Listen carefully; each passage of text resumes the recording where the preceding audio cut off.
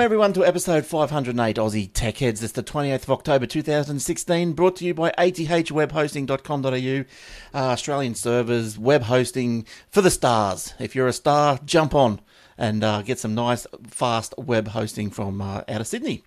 All right, that was athwebhosting.com.au. Also, you can listen to us and other great podcasts, 24/7 wall-to-wall podcasts. In fact, if you like it, it's at Aussie Tech Radio.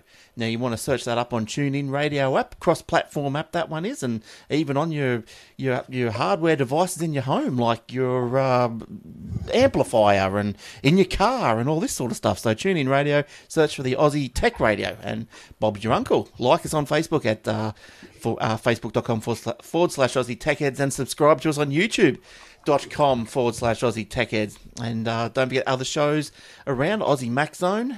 Good show this week after the release of all the Apple MacBook Pros and all that sort of stuff. Get the lowdown on that with Michael and Garth.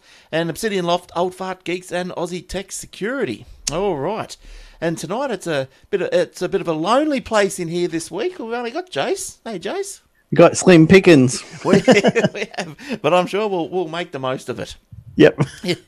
And what have you been up to this week? Anything super exciting, or just working? And just working. I did a bit of some minor updates to my Minecraft plugin and launched it on a new plugin site and got a 5 out of 5 star review. And one of the guys is like, "Oh man, you should be charging for this. This is brilliant. This is the best plugin I've ever seen for Minecraft. Why are you not charging money?"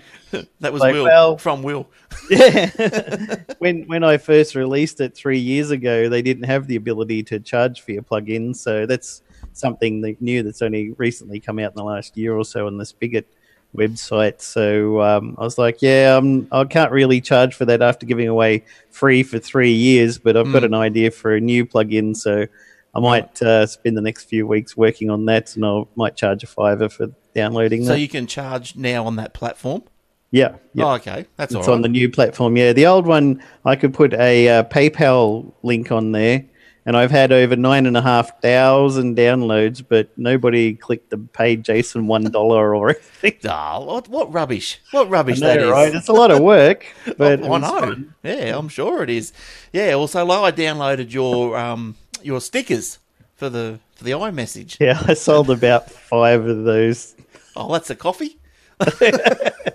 Only problem is Apple won't give you the money until you get to about $100 or something. So what? It might take me another 20 years before I can. Oh, that's rubbish. I thought. Oh, I wouldn't expect them to give it to you, every week. But I mean, geez, if you only get $5 in a year, can't they do a yearly payment of $5? You think so? Yeah. I had the same when I used to do a bit of gaming stuff for the Palm OS. Oh, yes. PDAs back in the day, and I made a Bejeweled type game where it starts with all these different shaped 3D jewels, and you get to drop another one from the top of the screen, and you match them. Yes. Yeah, they disappear and all this sort of stuff. And I wrote some terrible music for it, but I did release a Christmas edition where I transposed like jingle bells, and I had like Christmas bells going in the background. Okay, yeah, and nice. If you already had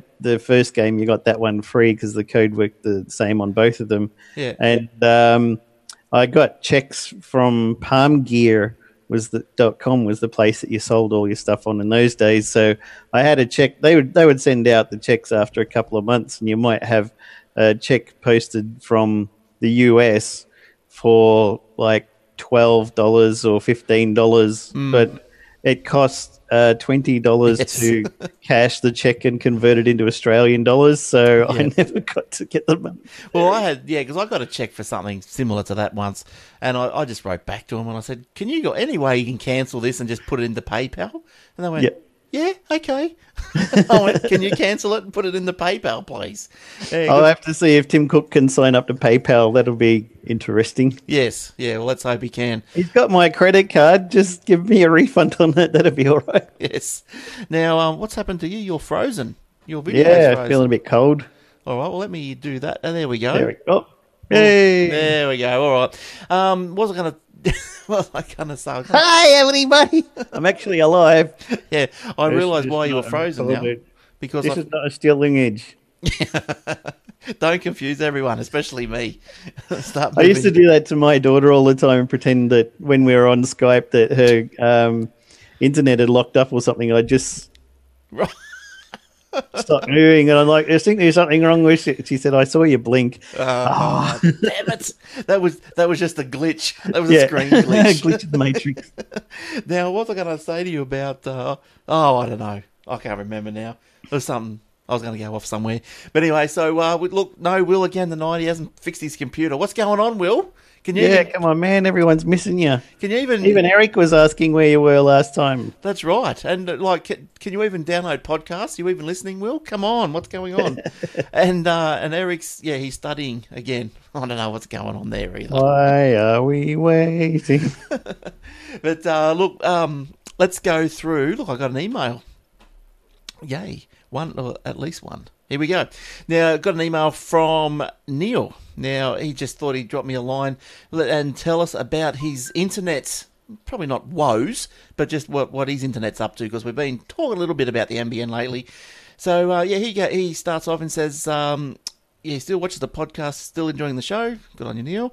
The internet, NBN, my internet is NBN fixed wireless, 12 meg down and 1 meg up. It must be, 1 meg up. So that's not too bad for fixed wireless. He's got a plan of 250 gigs. Downloads, that's $50 a month. So that's 250 gigs, $50 a month. Yeah. Look, it's not too bad. It's look, it's ADSL speeds though, isn't it? Yep. Extra $10, he can get 25 meg down and 5 meg up. I reckon you go for that one. Yep. 5 meg up. Now, where he's down in Elephantstone, wherever that is. Oh, he tells me it's 100 kilograms. It's 100 Good on k. you, mate. That's 100 kilograms. We're professionals, damn it. It's 100k from northwest of Melbourne, small rural town. So there are other small towns about 15 kilometres apart around Elephantstone, as this area was in the gold rush in the 1850 period. Well, there you go. So what's an Elphinstone then? It's not gold. Some other kind of stone. Well, I suppose it must be Elphinstone. Yeah. But anyway, the population where he is, 7,000 is largest. Oh, the largest town, 7,000, Castlemaine, which is 13 kilometres away. Yep. And they're just cutting over to fibre to the node. There you go. Active in November. Yeah. So that's all right. So things are happening around the place, but they're not happening in Robina. So No. that's the bad thing. So all right. So good on you. Thanks, Neil. Now, not much news around this week, Jace. It's pretty poor. Pretty scarce. But Yeah. I remember what I was going to ask you about. Oh, just going back to your stickers. That's right. I Yep. downloaded your stickers. Took me ages to figure out what the hell was going on with them and how to work them. I've never used the You need a stickers. tutorial. I know, because I thought I'm sitting there because on when you look at where do you get your stickers? Blue Bilby on iTunes. Yep. 2 words, 1 word. I Yeah, forget. 2 words. 2 words. Yeah. So I looked up I found them on iTunes Store, and I looked through and I went, oh yeah, there's your stickers, and you had a picture of your face with a few stickers on it Yeah. or something, and I thought, oh okay, so he's got a sticker of him. Okay, so I downloaded these stickers looking for that sticker. Nobody wants to see that sticker. But so you can only place stickers on images you've already sent.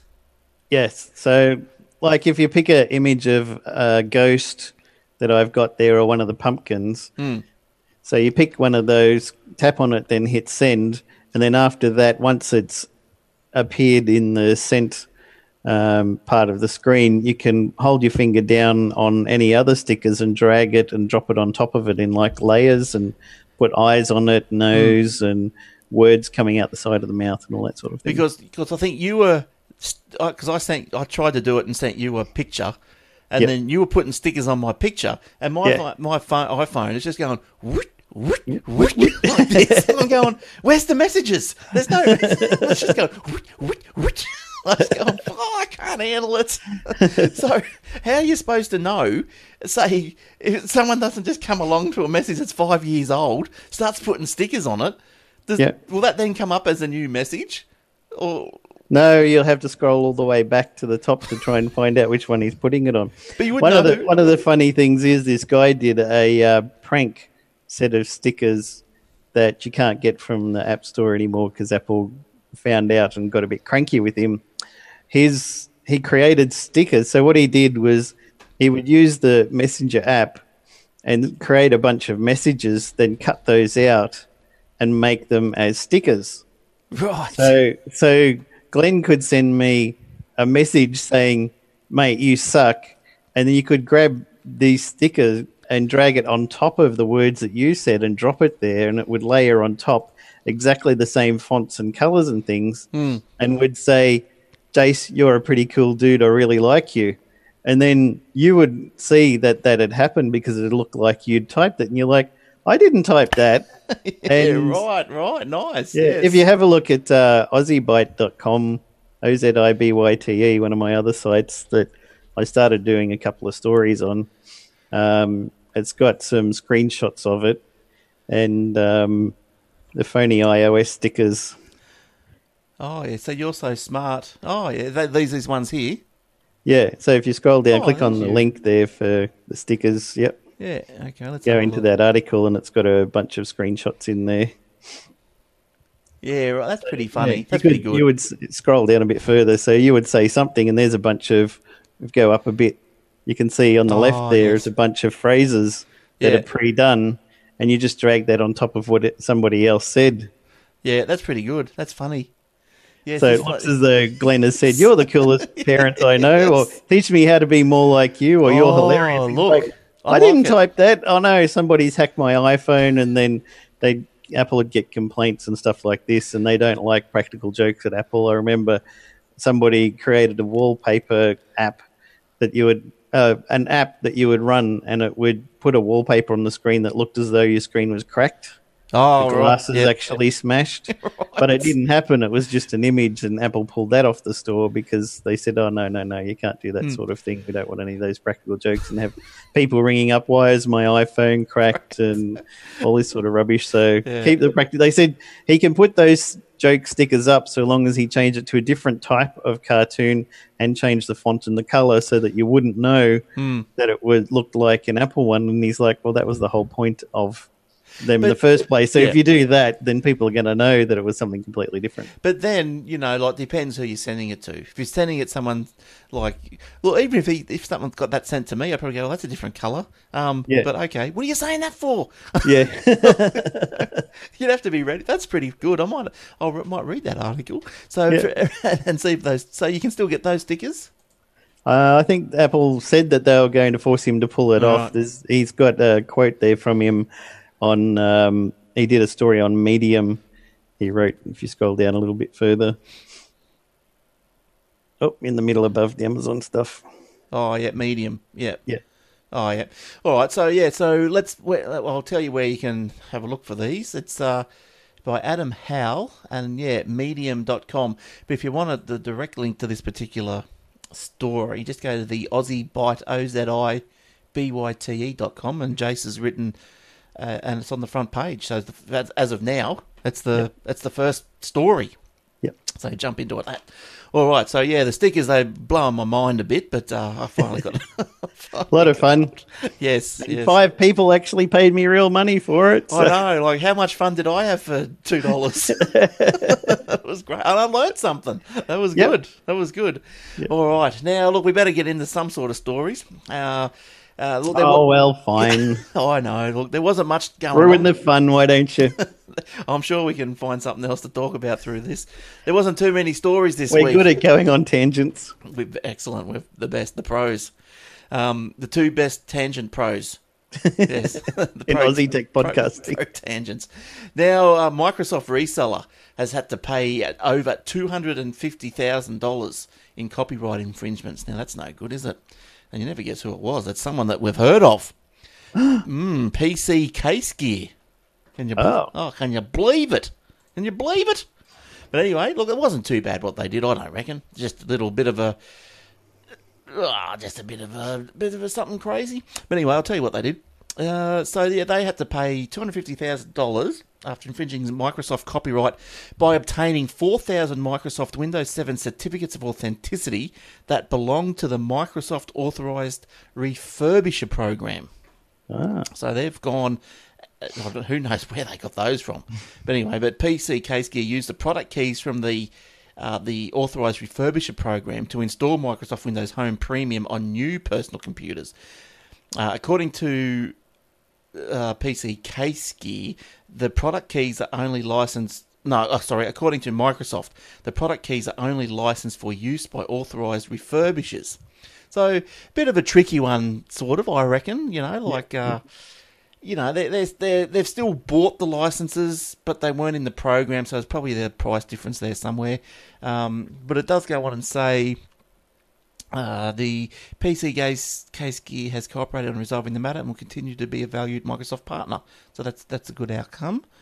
So the purpose of the refurbishment program is for the purpose of installing Windows operating systems on refurbished second-hand machines for resale only. But I mean, obviously, that's a bit of a tight case, and it's all over and done with $250,000. But yep, geez, it'd be a bit of grey area, wouldn't you think? Like refurbished, new. I am not a lawyer, but yeah. But anyway, that's what's happened. So. Yeah, well, there was always things like back in the day that you couldn't sell anybody a copy of Windows OEM unless they bought hardware. That's right. So there are a lot of computer shops that would sell you a printer cable for like $10, and then you could buy Windows OEM because you bought hardware. Yeah, that's right. Well, I think that pretty much still happens, as far as I know. Like when you go to MSY, I don't think they just sell you an OEM. Yeah, I think you've got to. Maybe even Umart or somewhere. I think you might even have to show them some credentials. Yep. I remember also back in the day when I'd go out to a client's place and you're like, oh, this computer is completely screwed. We need to reinstall everything on it. Do you have do you have Office 97 install discs? No. And they'd say, oh, we did have, but we can't find them now, but we've got the upgrade one still. We kept that. I'm like, okay, that's all right, that's fine. And they're like, are you sure? And I'm like, yeah.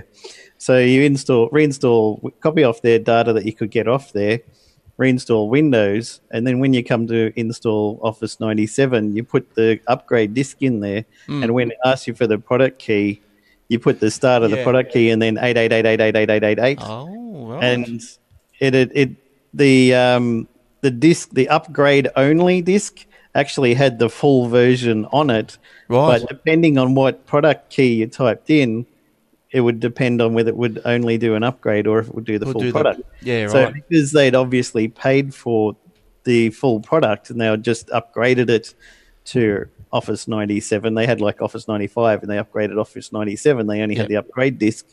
So they couldn't have just bought the upgrade disk in and done it themselves because they didn't know any of that. So I could just say, all right, you wipe off Windows and use the upgrade disk to install a full version again. Yeah, well, I suppose there was little tricks like that, I guess. But yeah, at the end of the day, just do it properly because that's how you don't have any dramas. Look, there's other little problems with counterfeit sales. eBay store. There's the Federal Circuit Court of Australia ordered by consent, whatever that means. Eric might know; he's studying all that. that a Victoria-based reseller, so they've had to pay $22,000 to Microsoft for damages of infringement of copyright. Now, these guys allegedly installed unlicensed copies of Windows on the new PCs. So, according to Microsoft, the reseller used product keys that were printed onto counterfeit certificate authenticity labels. And now that's bad. That's no good. The reseller operates from its website from eBay and also a physical store. But I suppose buying software on eBay, you've got to run the gauntlet, haven't you? You don't know where it's been. Yeah. Or what it is. Only buy stuff from genuine shops because you don't know. Also, you buy Windows 10 install disk off eBay if it's already been installed on this guy's computer, and then he's like, okay, I backed that up burned it onto another DVD, then goes to sell it to you. You go to install it on your computer, and you go activate it. It says this is already activated on some other computer. So yeah, so what would happen there? Because I remember you could install Office. Say you go to install Office on another computer, and it would say no, it's already been installed. But if you deactivated it on the previous computer, you were then able to reactivate it on the new computer. Yep. But Windows 10, is that really, as far as you know, is that just totally hardwired to that hardware?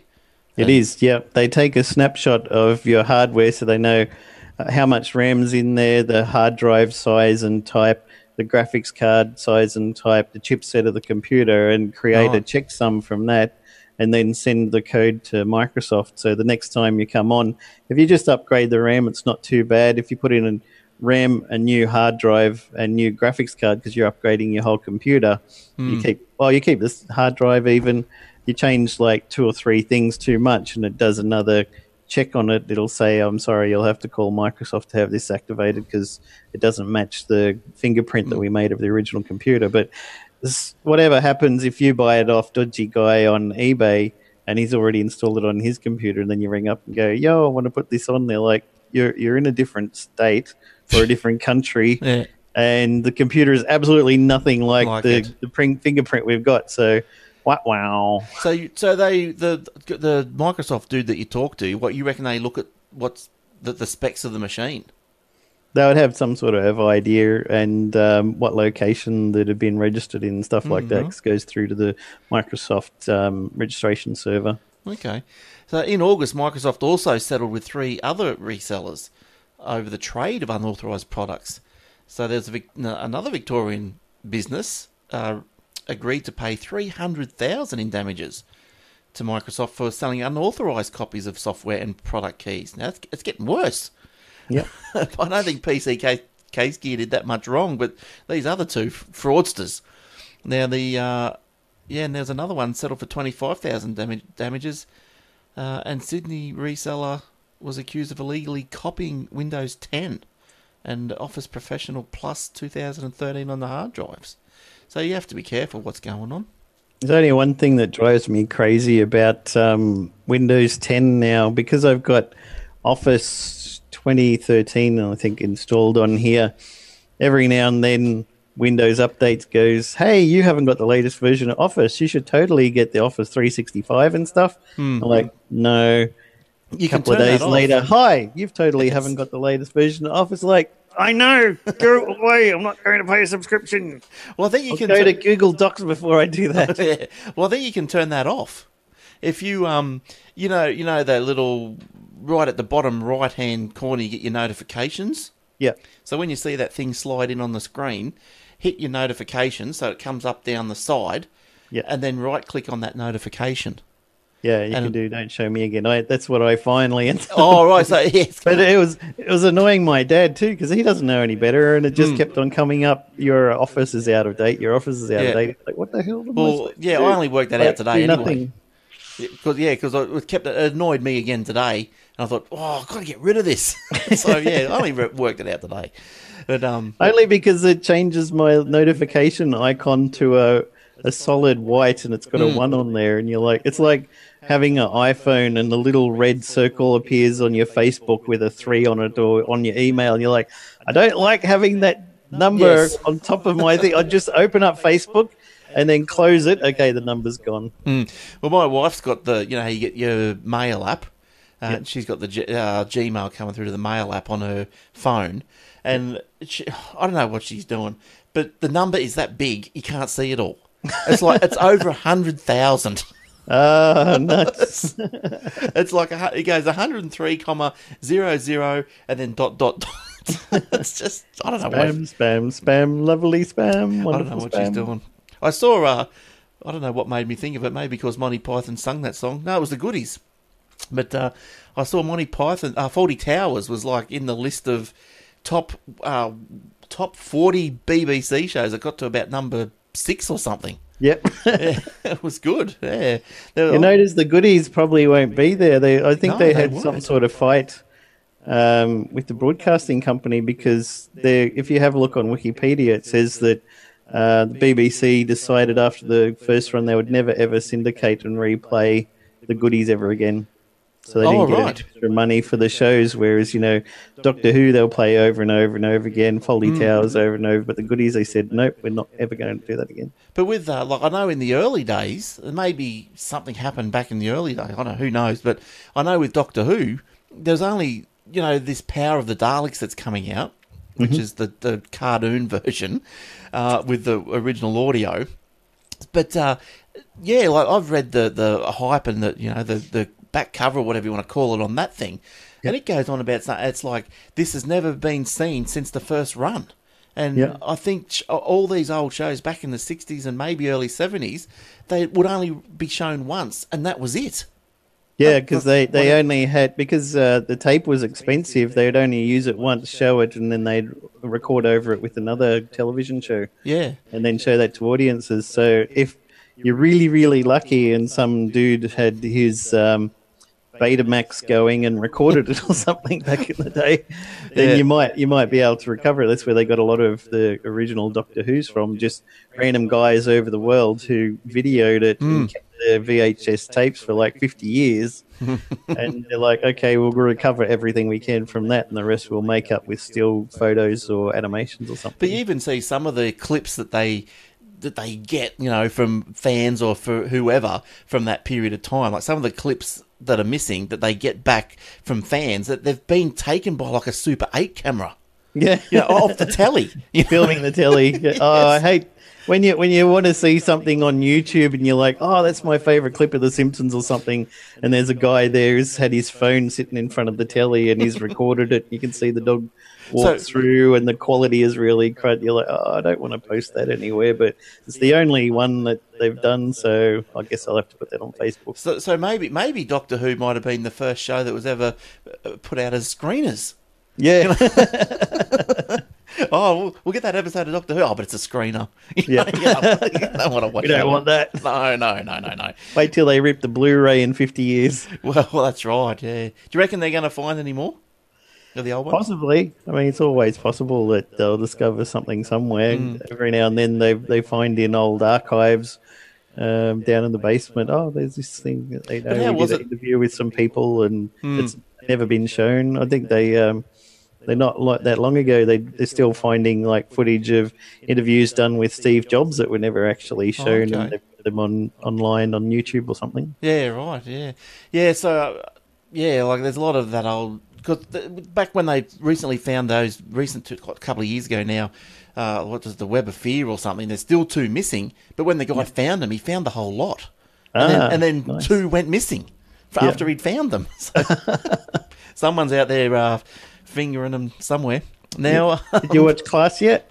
No, I haven't. No, I will. A lot of catch up to do. I have you, son. Yeah, any good? You like it? Yeah, it's not too bad. Not as great as Doctor Who, I think. But my nephew said, "Oh, what do you think of Class? Should I be watching it?" And I'm like, "Not at your age, no." How old is he? Recommend it to you. He's 14 or 15, I think. Oh, right. He just he doesn't watch anything that's like really scary or violent or anything like that. So he definitely would be up for that. Right, I'll have to watch it. I thought it was made for kids. I'll have to watch it. A lot of blood and gore in one of the most recent ones. Not the last one, but the one from last week. Yeah. Oh, that's what we want. Look, I got so many segues after that discussion. Off you go. I've got a segue. I've written on one, but your balance might be a lot better than mine. Yeah, well, let's go for talking about blood and gore. How about the how's this for one? How about the data loss or whatever, data breach at the blood bank? Yeah, Red Cross. Yeah, so personal data and medical records of more than 1 million citizens donating blood to the Red Cross, this is in Australia, has been exposed online. And apparently the country's biggest and most damaging data breach to date. 1.3 million records. You're supposed to do million. Sorry. Hang on, I'll get back on the screen. Million. So where's my little photo again? Yeah, so so the file, a 1.74 gig file, containing 1.28 million donor records going back to 2010 was published to a publicly facing website, was discovered by an anonymous source, and sent to security expert and operator of haveibeenpwned.com. So yeah, keep checking that every now and then. yes. Now everyone's going to know you're AB positive. What can you do? Yeah. Oh well, but I don't think that was part of the info. But yeah, that's right. Like how it was discovered and how it was uncovered was, I don't know, some little script kiddie or whoever's got time to do this sort of stuff. They uncovered through a scan of IP address ranges configured to search for publicly exposed web servers that return directory listings containing SQL files. Yep. Happy days. What are you going to do today? Program. I might just do a scan of publicly facing websites for SQL files. Yeah. Woo.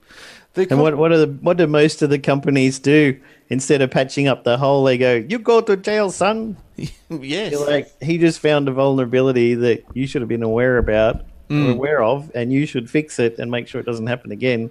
And don't go threatening people, because they're helping you and the public by finding these things. Yeah, so the contents of the MySQL dump database backup contains everything from personal details, name, gender, physical and email address, phone number, date of birth. Oh, yeah, you're right. And occasionally blood type and country of birth. Yeah, so that's it. They got your number now. Yeah, I think the main problem there is your name and address. But I mean, any of that black market blood sales. You wake up in the morning and you can feel there's a Band-Aid on your arm. You know what? Somebody's been there taking your blood overnight to sell it on the black market. Yeah, that's right. Now, it does not contain blood reports or analysis, but anyway, that's just so they crazy. don't know you got herpes. They just know you're AB positive. Yeah, wouldn't that be bad? But who would have, like, what are the chances of this falling into some, crook's lap? Probably already has. You only know that because this guy has reported it. What about the other guys who'd already been there and didn't report it? Yeah, I guess so. True. Yeah, so that's no good. You ever run a web server and you have a look at the query logs constantly going through there with people trying all the different auto scripts to hack something, and they're just constantly scanning every single IP there is on the internet and trying to get in somehow through an old WordPress hole or security hole or Joomla or Drupal or any of those. They've all got security holes, particularly old stuff. I mean, a lot of the stuff that I find in my current job, spam being sent from servers, is because they're running old versions of Parallels, Plesk. Oh, yeah, right. And the people have 4 or 5 versions ago, and those security holes have been fixed, but those servers haven't been updated because A, money, B, time, and C, most people don't care. When I worked at a web hosting company, we had this guy we had cPanel, and you know what cPanel is. You've got that there. And this guy's WordPress got owned and hacked. Right. And so he rings up to complain to us, and he's like, "I thought you guys sold me a secure server." We're like, well, we did. It was secure until you put old software on there and didn't update it, and it has security holes, and now you put a hole in our server, and that was your fault, not ours. That's right. So these things don't get updated or anything, so they're constantly being scanned just to find any holes like that, just so people can spam. So if they're like, database full of SQL data that's not encrypted or anything, ka-ching, let's go sell this to someone. Yeah, well, I guess so. And the guy went to the site, Have I Been Pwned? He could have just said, "Hey, blood bank." But yeah, because I got a letter. I got a letter, and they said, this is what's happened. There's a ton of money in legit home addresses, particularly if email addresses are matched to a name, because the spammers want to know that they're sending out spam to a fresh list, which has got real contact details, and they actually go to spam real people and get their money's worth. So, but it's not they can sit there with scripts auto-generating email addresses. J Brown at IINet, B Brown, C Brown, D Brown, E Brown, until they get to somebody. And if they've got an actual list, these lists are worth money. Yeah, well, look at all the social. What do you call it? You get social. What is it when they engineering? Yeah, social engineering data that is just so valuable. When you're talking to the bank, name, address, date of birth, maybe phone number, and all this is here. Yep. You know, Blood what's your, type. yeah, what's your physical address? Oh, it's in the dump. Well, what's your email address? In the dump. What's your phone number? Dump. Date of birth? Dump. Blood type? Dump. Yeah, No. and think of this too. Hello, I'm from the Microsoft. Are you Glenn? Yeah, yes, that's Glenn right. Goodman? Yes, and you are at this address? Yes, Yeah. yeah. Oh, we are from your bank. Yeah. This is your name and address and phone number, correct? Oh, yes, you've totally identified me. Well, we're needing to be processing a charge. Please provide your credit card details. Oh, thank you very much. Goodbye. Oh, where's my $6,000 Yes, gone? that's right. Where is that gone? So yeah, so look, that's nasty. I don't know what's going to come out of it. Normally, these data breaches of privacy, end up with some dollar signs being thrown around. Yep. I don't know. Look, if they offered you $100, I don't know if I'd take it from the blood bank. To be honest, they do a lot of good work. But yeah, it was just something Supposed to be unfortunate. doing deposits, not withdrawals. Well, that's right. Yeah, Not that kind of bank. do you give blood, or have you ever given blood? I used to quite often, particularly when I was in Brisbane, but I had two problems. One, the Red Cross in the main CBD, I went up there. I don't know if they had very well trained people, but they'd be like, okay, we'll stick a needle in there. Oops, we missed the vein. Let me twist it around until I find it. Oh, yeah. Oh, hematoma. Hang on, we'll just put a Band-Aid on there. Let's try this one. Stick it in. Oh, we missed the vein. Let's wiggle around. Right, I got it there. Just hold it there. And you're like, for about 20 minutes while they suck the blood out. They're like, okay, that's it. You're like, that was incredibly painful. I think you need a new job. Yes. But yes. one of the other times I went there and I said, oh, I want to try something different. I want to try donating blood plasma Ooh. because they don't get that very often. No. So they're like, okay, yep, hook you up to the machine. They did the test to make sure you've got, enough red blood cells and stuff for them to be able to suck the stuff out of you. Mm. And what happens is they put the line in you and it takes the blood out, mixes it with an anticoagulant and stores the plasma as it spins around and then puts the blood back into you. So they're only taking the plasma out, they put the blood back in. Yeah. And I was there for about 25 minutes and it had 3 minutes to go and I passed out. Oh, no. And so the chair that I was in, they tipped me upside down so that my head is right down and all the blood rushes to your head to bring you around again. And then I come around and they slowly sit me up again and they go, "You're right." And I'm like, "Yeah, how long was I out?" "Oh, for about 10 seconds or something." You're like, wow, that was pretty nuts. Yeah. And then I'm like, hang on, I'm going to, Oh. and passed out again. Why were you passing out? Do you know? So they got the ambulance in, chucked me on a stretcher and took me over to hospital and pumped a ton of fluids in me from drips. But apparently they were saying I had a allergic reaction to the anticoagulant that they put the blood through to stop it coagulating so that they can spin out the plasma. So no more plasma. I said, like, no more donating blood plasma for you. No, Like, no, definitely not. Oh, look, I know how painful. Like, I know when they've tried to hit a vein. I've never had the needle like twist around, but I know when they've sort of just missed or something. Yeah, and yeah. that is very, very painful. But luckily, or when they did that to me, they go, "Oh no, we missed it." Then we can't do that arm now. So they went to the other arm. Yeah, it's a better way of doing it. Don't twist. Don't twist. I just sat there. I was like, I really want to donate and, do the right thing for a good cause, but I'm never coming back here again. So I haven't donated since then, but I've been, ever since I've moved to Newtown now, I'm like, oh, I should probably think about doing it again because I used to do it Get back quite on the horse. regularly. Yeah. And then they'd send you a letter saying, thank you for donating this many times and you've saved this many people's lives and stuff. Yeah, makes you feel good. They need so much blood all the time. They just don't get enough donors, and they help people in car accidents and people who are having babies and people who are doing operations and that's so right. many times a day they need blood and just can't get enough of it. Yeah, and especially if you've got a rarer type. Yeah. I don't know what I am, A positive or something. Who knows? But anyway, we better get back to some text. Let me go check on have I been pwned. I'll tell you what blood type you've got. Yeah, okay. All right. What did you come across this week on this very slow news week, Jace? Well, I came across this article. A new patent awarded to Apple today, uncovered by Patently Apple, shows the company is exploring a foldable iPhone concept, Ooh. confirming what rumors have long suggested. Apple was believed to be researching foldable iPhone design starting back in 2013, but new evidence suggests the company is still serious about making this concept a reality at some point. The new patent was actually filed back in August 28, but was only officially awarded to Apple today.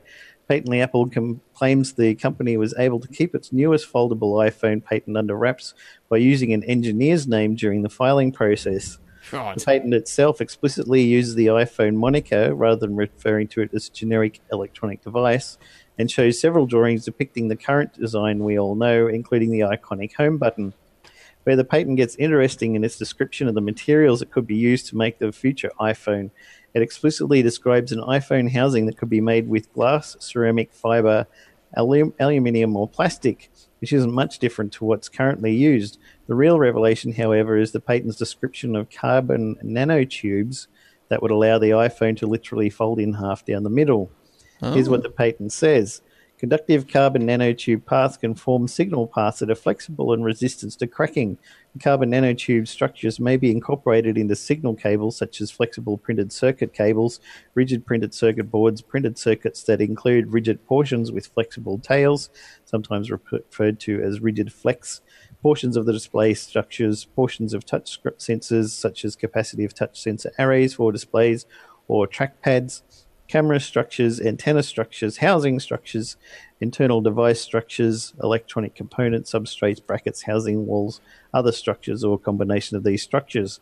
The patent goes on to say that the future device may have a hinge or other bendable joint, and of course shows a picture of that concept.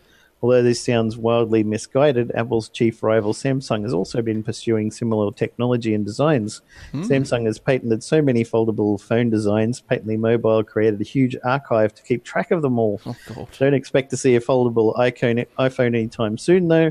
It's important to remember that not all patents turn into products, and even if patents are eventually used in real-life products, it takes years for them to ever see the light of day. So don't wait for a foldable iPhone, because the iPhone 7 is already great, even without the ability to fold in half. Or headphones. And I also noticed they're talking about the iPhone 8 might be wireless charging with the Qi charger. Oh, nice. Yeah. That's the latest rumors going around. So Okay. I like my LG I've got here. There's a charger stand, Oh, yeah, that's and all you right. plug the cable into the back there, and then you just plonk the phone on there, and it charges without actually plugging into anything. So that's quite cool. Yeah, that's pretty cool. Yeah, look, I wouldn't mind a little something like that, actually, because like I've got my phone here charging now. But yeah, sometimes you're sitting at your desk or whatever, and you'd like it to sit, like just sit up. Yeah, just so you can see it. Yeah, sit like that instead of just being flat on the desk. Well, one of the good things about this is the peephole screen yeah. there. Yeah, You nice. can see the time, the weather, all that, and dates and location, that sort of stuff. So it's quite good to have that just sitting there. You can double tap it to see the screen, and you can have all sorts of apps that show up through that little circle screen. They call it quick circle. But I about a year and a half ago on eBay, I bought a Qi charger pad that you could lie your phone down on, but it was third party El Cheapo Junko. Yeah, And right. it turned out that you'd have the phone and you'd lie it on the pad, and it'd say, "Please align this 100% correct to be able to charge." You're like, okay, you move it a quarter inch this way. Please align. Please align. Please align. Please align. Please align. Right. I did that like 500 times every day, and I'm like, screw that for a joke, and chucked it. But this one is official LG one. You can see on the back there. So you just go plop. Yeah, that's and good. It works every time. Look, I wouldn't mind buying one for mine, but probably, knowing Apple, probably cost me $500. I wouldn't even bother. But look, that patent, I was just flashing through a few photos there images while you were talking about that. And what that flip phone reminds me of, remember these little games? The Yeah, I used to Nintendos? love them, particularly Octopus, Yeah. Oil Panic. And then the particular ones that had the two screens, they flipped out. You had was it? Dual screen Nintendo Dual DS. Was it? Early, kind of, right? Yeah, something That's like what that. DS stands for, dual screen. Yeah. But yeah, like I remember those old games. I think Popeye used to. Yeah, there's Popeye. The Popeye was one that I used to You want to play. hear something weird and spooky? What? You've still got When one? when I was a kid, I had a nightmare about falling off a ship into the water and being chased by sharks. The Right. next morning was my birthday, and my parents gave me one of those Game and Watches, and the Game and Watch had a ship that was burning, and people jumped off into the water, and you had to catch them before the sharks got them. Oh, wow. That's a bit of I blow had your no mind. idea that was going to be a present or what mum and dad had thought to buy me, but they're just like, well, funny you should say you had that dream. Wow. Open this package here. That's very spooky, really, isn't it? I know. But look, just go back to this image if you're on the video, you can see this image of Popeye. It's got a screen, but look, it's widescreen. Hey, the technology back then, widescreen. How 16.9. it is too, by the look of it. Yeah, I used to only go up to about 1,000. I used to be able to clock that. It was pretty easy. That was Oh. pretty good. All right. Look, I suppose. Look, we've talked some crap this episode, but Apple lifts the lid on the new MacBook Pros. If you missed the Apple event when was it? Wednesday morning or whenever it was. Look, I won't go on about it, but the guts of the whole presentation was some new MacBook Pros. So there's a 15-inch. That was basically the whole presentation. Like, we stopped doing some of the stuff. MacBook Pro's upgraded a bit, still a bit behind all the other laptops, Yeah. and it's got this funky touch bar across the top. Yep, so there's now like a 15-inch version and two 13-inch versions. Now, the main difference between the 13-inch version is that it's a lower-end configuration. It will not include the touch bar. That's only one of the 13-inch versions. So this touch bar, what do you ask? What is this? This is taking place of the function row of keys on the new MacBook. What Apple is calling the touch bar, the touch-sensitive display strip that provides controls that adapt to whatever app is being used. So at the most basic level, the touch bar will replace the system functions like the volume and the brightness control, but it also supports Apple-made apps as well as Microsoft Office and other third parties. Now, Apple is also adding Touch ID to the MacBook Pro for fingerprint authentication and online payments. So that's not too bad. I can see that's going to be beneficial. Yeah. And you can also switch it into function key mode where it has escape and all the function keys you're used to across the top because everything's virtual and you can put anything in there. So that's one of the options built in. So the 15-inch MacBook Pro features an i7 processor up to 16 gig of memory.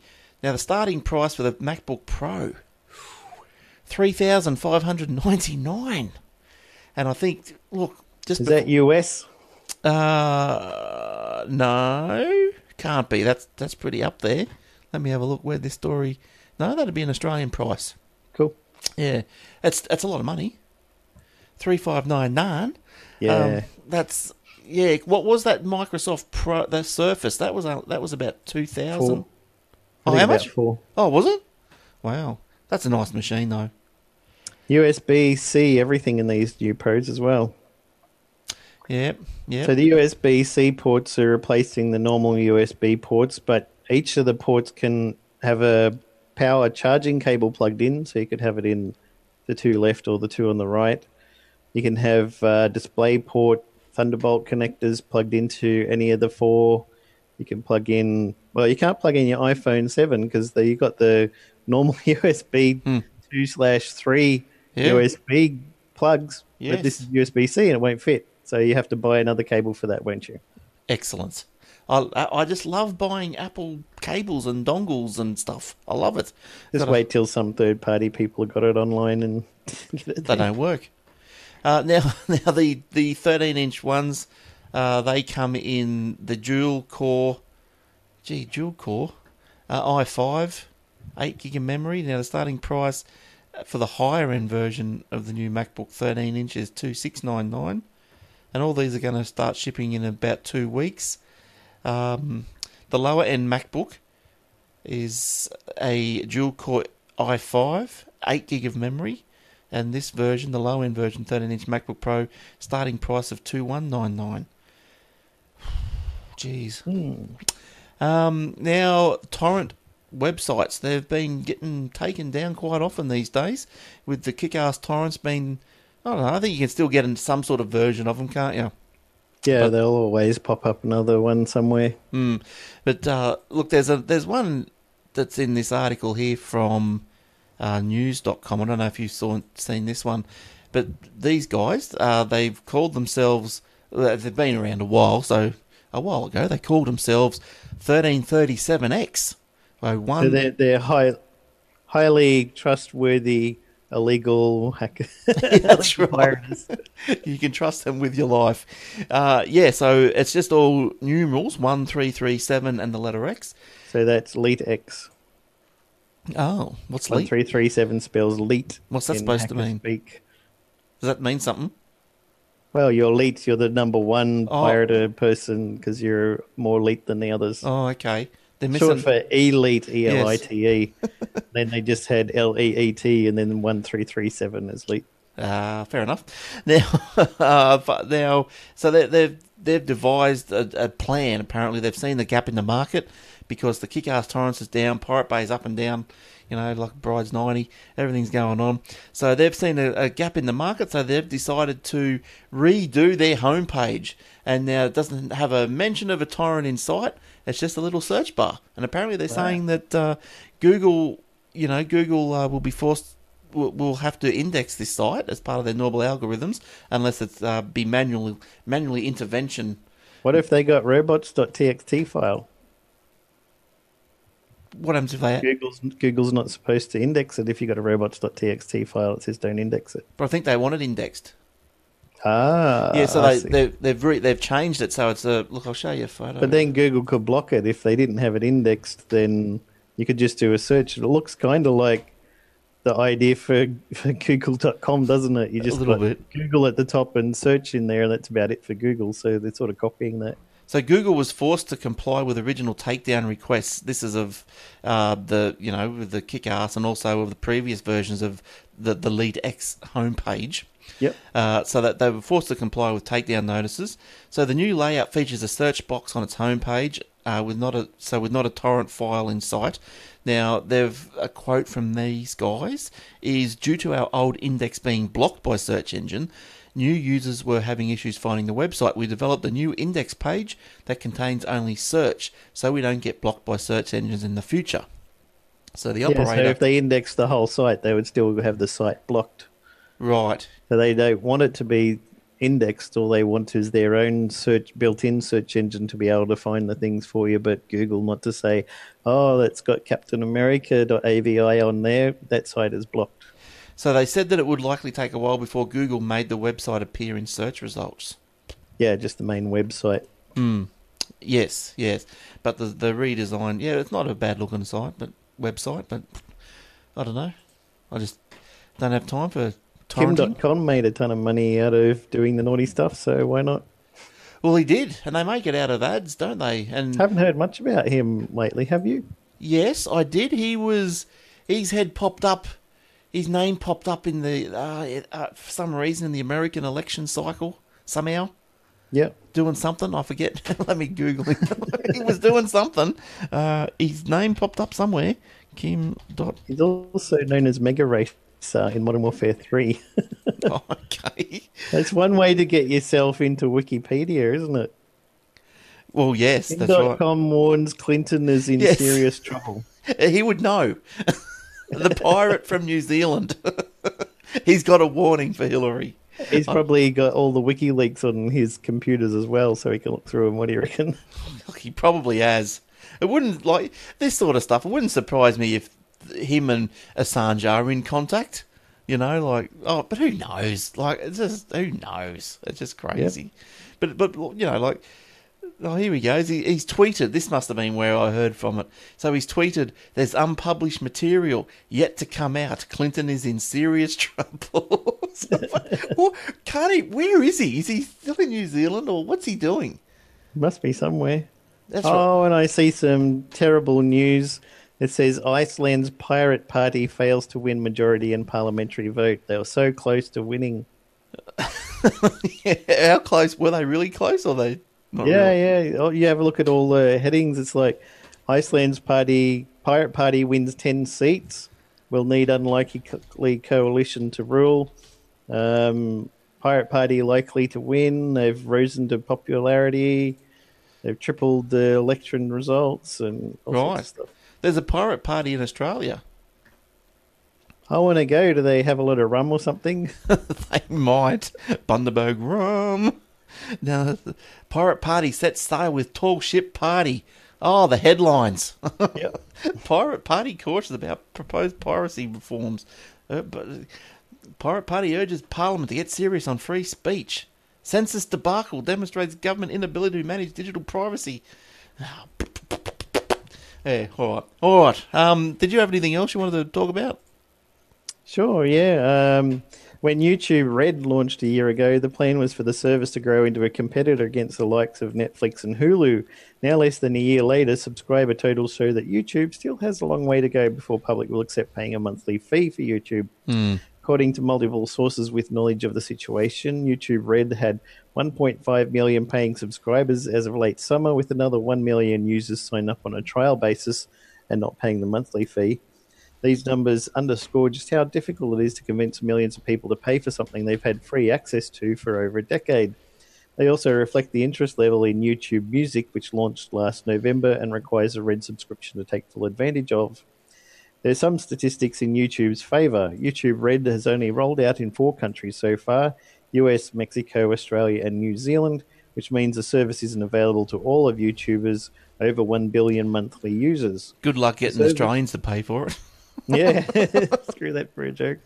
We're the biggest pirating country in the world because of all the lockdowns and releases over the years and months and holding everything back.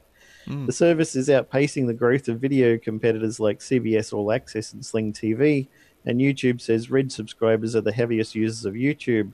Creators featured in YouTube Red Originals see a significant boost in subscribers and watch times on their main channels.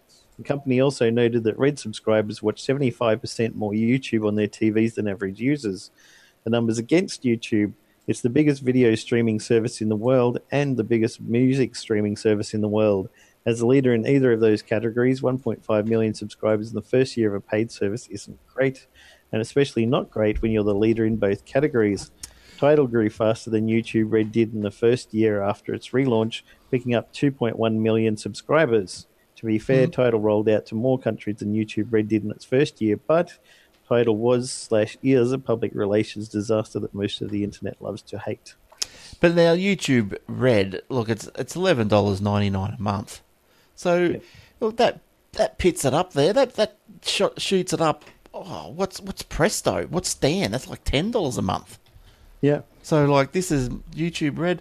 I don't know. I don't watch enough YouTube to be paying for it. I'm the same. And I think what's interesting is if you take the statistics of any of the podcast shows I'm on, maybe maximum 40, 50 people watch it on YouTube, but there's like 600 to 800 people download it through podcast apps and watch or listen to the podcast version of it. YouTube is terrible for that kind of thing because hardly anyone watches or listens to the shows, whereas we've got subscribers that are downloading, 500 to 800 times a month. Yeah. Well, that's right. Like look, YouTube Red. Like you'd have to be like right into your music. I can't see why. I don't know why you would want to spend $12 a month. If it was $12 a year, maybe. Yeah. But so you really, really, really want to watch PewDiePie lots. Yeah, well, that's right. So let me just have a look. I'll just do a quick Eric calculation. Eric likes doing calculations on the show. Hey Siri, calculate this. $11.99 times 12 is $143 a year divided by 365. So it's 40 cents a day. 40 cents a day. So what's that? $2.80 a week. Yep. Well, you'd have to I watch music on YouTube for free. Just watch one of those stupid ads that go for 20 seconds or skip if you can. Yeah. Or that sort of thing. And, but I'll wait for the ad and not pay. Thanks. Yeah, and look, something that annoys me of late with these catch-up TV things is when they can get the damn thing working, because they've got to put ads in it. Every time an ad comes on, it just sort of stuffs up for some reason. So I was watching we watched The Block on catch-up on the Telstra TV. Channel 9, 9 now. And not only do ads come on at very varying levels of audio and volume, like you might be you're watching your show, you're happy, and it's just, You got the kids asleep, nice and quiet. You turn up the block so you can listen to it. And then the ad will just blast. And then the next ad will be soft. Then the next ad will be loud. And then whatever. And also what's happening is that last night when we were watching it, it went through a set of 3 ads, and then they repeated. And that was repeating the set of ads each time there was an ad break. I went, this is crazy. Not enough people wanted to sponsor this show, so we'll show you the same ones again. Yeah. They get their money's worth. Yeah, because the 9 Now app never used to be like that. It used to be no ads. We were quite happy with that. So we're going to have to start actually recording it again rather than the I've been catch-up. thinking of what to do for some sort of service for my girlfriend's place, because I've got an Apple TV 2 there, and YouTube's gone from it because Google wouldn't release an updated version that would work on the Apple TV 2. Right. So that was there, and it's been removed out of the list of icons, so you can't watch YouTube on it unless you do the Apple mirroring, in which case you have to have another device running with it on there anyway. Yep. I think it's got 9 catch-up and none of the other... There's no iView, there's no Channel 10, there's nothing else. Yeah, right. So I think we just use it for watching Netflix, but we wanted to watch the new Doctor Who spin-off Class on iView and couldn't do it. So I thought, well, what can I do? So I thought, oh, that's right. My after I'd been talking to you about all of this after last week's show, and my girlfriend's got my old MacBook Pro. It's mid 2010 MacBook Pro. So I thought this will be brilliant. You've got AirPlay mirroring. So whatever you watch on your screen, you could just mirror it to the Apple TV and watch it. Yep. So I thought we'll queue it up into one of the Chrome windows for ABC iView and then mirror it. Yep. No, the AirPlay is only supported from 2011 MacBook Pros, not the 2010, because it didn't have the hardware to be able to do it. So even though you go into the display settings and it says... tick a box that says enable AirPlay, I can't do it. So I'm only guessing maybe it can only AirPlay audio, and that'll work fine, but you try and do video or a web page or something, and you click on the enable AirPlay, and you can see up the top of the screen where it puts the icons, kind of like the sys tray on Windows. One of the icons that's already there moves to the left and then back again, as if it was moving to put space for the AirPlay. Right. Realised, oh no, this platform's not supposed to do that, and deleted it, and it moved back again. So I'm like, I can't do it on AirPlay. I can't use the Apple TV to watch any of the catch-up stuff. No. So what should I do? And I thought, maybe I need to get either Android, one of those device ones you plug in. And apparently the best one I've been reading in reviews is NVIDIA Shield. Oh, right. But it's not available in Australia, so it doesn't have any of the catch-up stuff on there. But everyone's really raving over that one as a media streaming device and watching things online and Netflix and things. But if you've got... is that Apple TV, is it the 2 or the 3? 2. Can't you jailbreak that?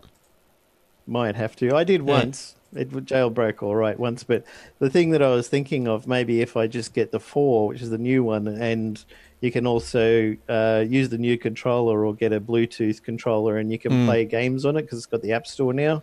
Yeah. I thought for some casual gaming it might be all right. I won't bother about getting Xbox or PlayStation. I want mostly for the streaming, but a little bit of gaming might be fun for the kids. So. Yeah, because with those catch-ups, like the catch-ups you can do, they're not available on that Chromecast. I think Channel 9 might have developed their app for Android, but the others haven't. They're iOS. They're on the Apple TV 4 as far as I know. Yeah. And the other thing that I found out that if you've got Xcode, you create a developer account you don't have to pay the $99 or in Australia $149 to register as a developer with the account you can sell stuff with. Any developer account you can register for free as long as you're not selling anything in the App Store. Right.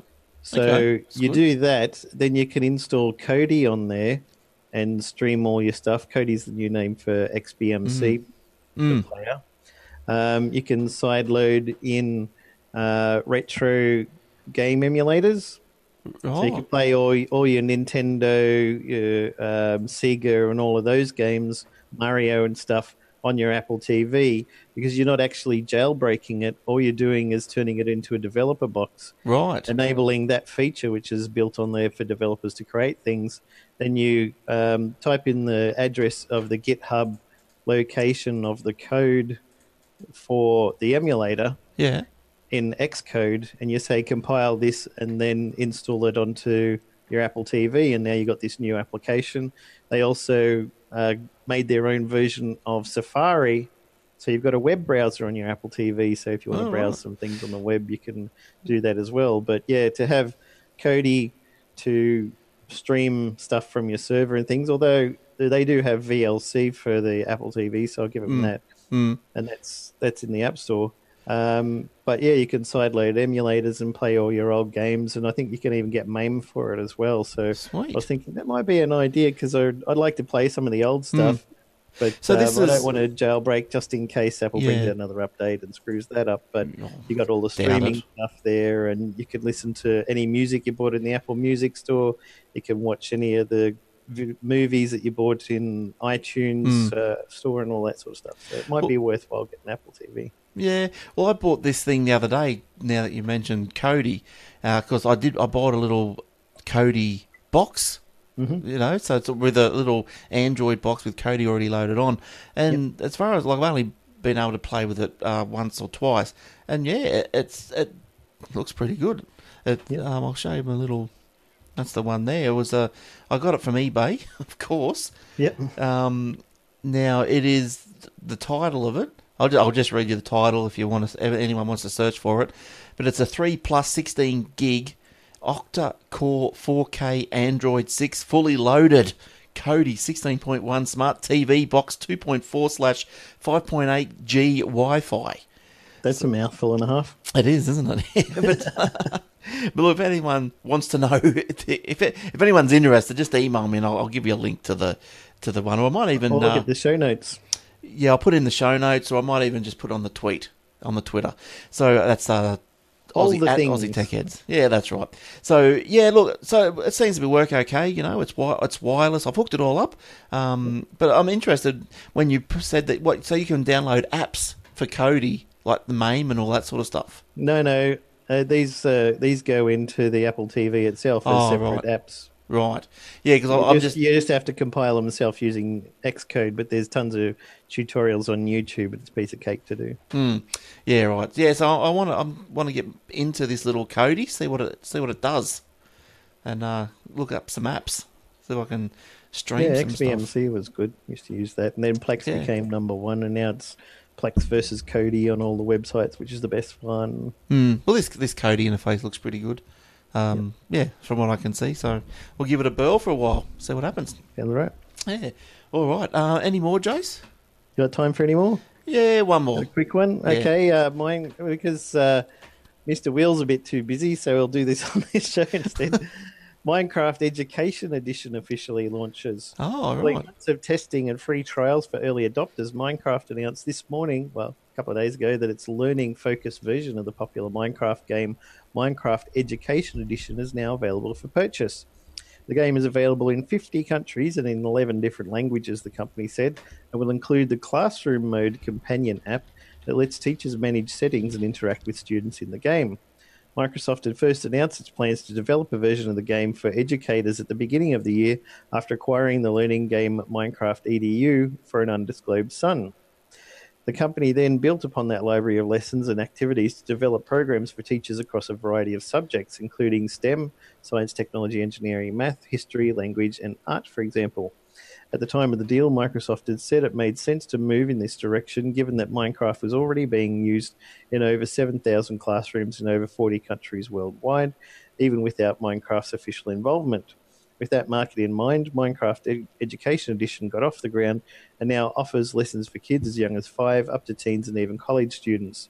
Teachers were given free trials during the testing period ahead of today's official launch in order to offer feedback and try Minecraft in the classrooms.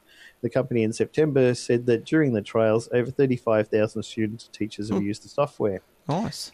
The companion app Classroom Mode was previously announced along with the November launch date. This new app allows teachers to change the variables for the world, offer up items to students, communicate with students, and transport students virtually from a central interface. Now live, Minecraft Education Edition is no longer free, but will instead cost $5 per user. Volume pricing will be available for larger institutions. So what was the first part there? They had to acquire the Microsoft.edu.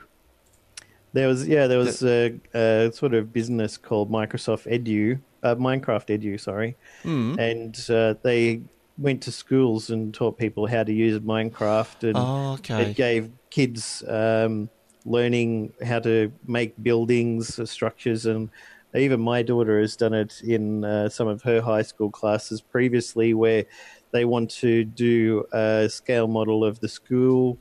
Or some places, some councils even have said, here's a open space, bit of parkland that we want to put some stuff in there. You kids design that in Minecraft, submit it to us, and we'll check out the submissions and see which one we might go with, and they might even design that. Yeah, right. Good's that? Yeah, all right. So there's Minecraft Education Edition. I knew that was coming out, but...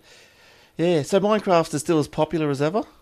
Yeah, it's still going quite strong, and they're bringing out new updates all the time. I've just started a new server with Minecraft 1.10.2, and as I was mentioning earlier in the show, I updated my plugin to work with the latest Minecraft 1.10.2 Spigot version, which is made by MD5. It lets you run a server with plugins to do all fun stuff. So I've got a little fun game called Insanity Run, that's had over 9,500 downloads, and anyone can freely put that on their server.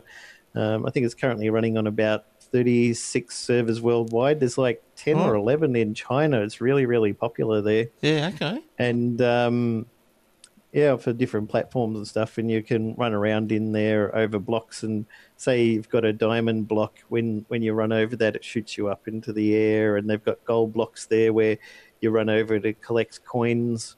Right. There's an obsidian block that makes the screen go a bit darker so you can't really see where you're going. There's a pumpkin block which puts a pumpkin on your head and it shows your view through like a Halloween pumpkin mask. Right. So you see part of the game, but there's part of it missing, and then that disappears. There's one that makes you drunk. It makes a burp sound come out of the computer and the screen goes all wobbly and stuff, like if you're drunk for a few seconds. Yeah, right. There's blocks that slow you down and stuff. So, yeah, it's really popular. Yeah, my kids they still play it, but they've moved on to this thing called Roblox.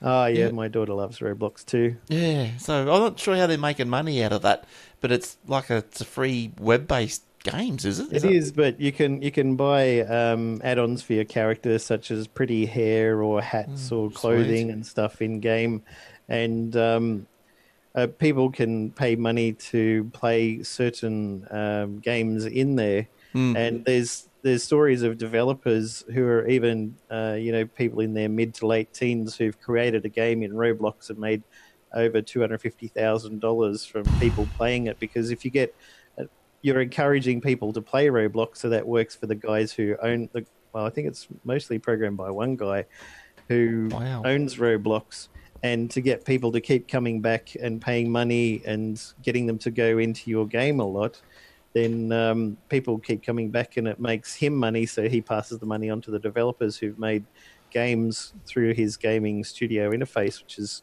quite easy to use. And there's a lot of websites with tutorials on YouTube and stuff like that. Yeah, kids you could make all sorts of games and stuff. There's one that's really popular. It's a pizza place, so you work in like a Pizza Hut, and people will order a double pepperoni pizza. So you've got conveyor belts, and it puts the base of the pizza on there, and you squirt on all the things, and that's your job to take the orders when people come in. Yeah. And then somebody is in the kitchen, and they do the cooking and stuff, and then there's somebody who delivers it to houses. When they deliver it, they get paid virtual money and things like that. So. Oh, but look, the last thing I want to do is spend $2 to get some virtual hair. For my character. I'm like, come on. I think I did spend. Pokemon. I probably spent $5 all up. Yep. That's died in the backside, as far as I'm concerned. Anyway, like it was too slow. You couldn't do anything. Yeah. You know, so I'm not sure how well it's going around the world, but I haven't checked mine for ages now. Yeah, I haven't played Pokemon Go in ages. I think it hit everyone, and then it slowly died out. Yeah, they should have made it a bit more things happening. Because I think once you get past like level 5 and you can join teams and things and you can fight in the gyms and stuff, it becomes a lot better. Up until then, I was like, I'm just walking around catching random Pokemons. What's the point of this? I don't want to play this anymore. Right. My daughter's like, no, you got to get to level 5, and then you can go to the gym, and then you can fight people in the gym. You can take over the gym and claim it as your own. Yeah, well, I got to the gym. I went to the gym and got smashed. Yeah. So I thought, I'm getting out of here. Never went back. But anyway, I was reading they got a slight resurgence over Halloween time because they did a Halloween update and had some ghosts and monsters. Oh, and stuff. right. So yes. people are like, oh yeah, I'll launch it again just to see what that's like, and then not play it again. So there wasn't a big surge for the Blue Bilby stickers for Halloween. No, no surge. A whole surge of 5 people. Crazy. All right. They took down Apple servers. They all melted. Yes. Yeah, we'll go and have a look at Blue Bilby on the App Store. Get some stickers, and help Jace out. He needs another coffee. Got to buy a house one day. Well, this is true. All right. Well, let's get out of here. I think we had no stories to talk about tonight, and look at it. Look how long we've gone for hours. We're rabbited on. We're probably going for another 5. All right. It's probably a bit of a different show tonight. So hopefully you enjoyed the ramblings, and hopefully we'll I think we might have a guest next week, which will be good. Cool. We'll tell you who that is next week. All right. Yep. Okay. So thanks for downloading. Thanks for watching on YouTube if that's what you did. And until then, see you, Jace. We might see you next week. Bye, everybody. And we'll see you guys when we're in your ears next. Okay. Bye for now. Ta-da.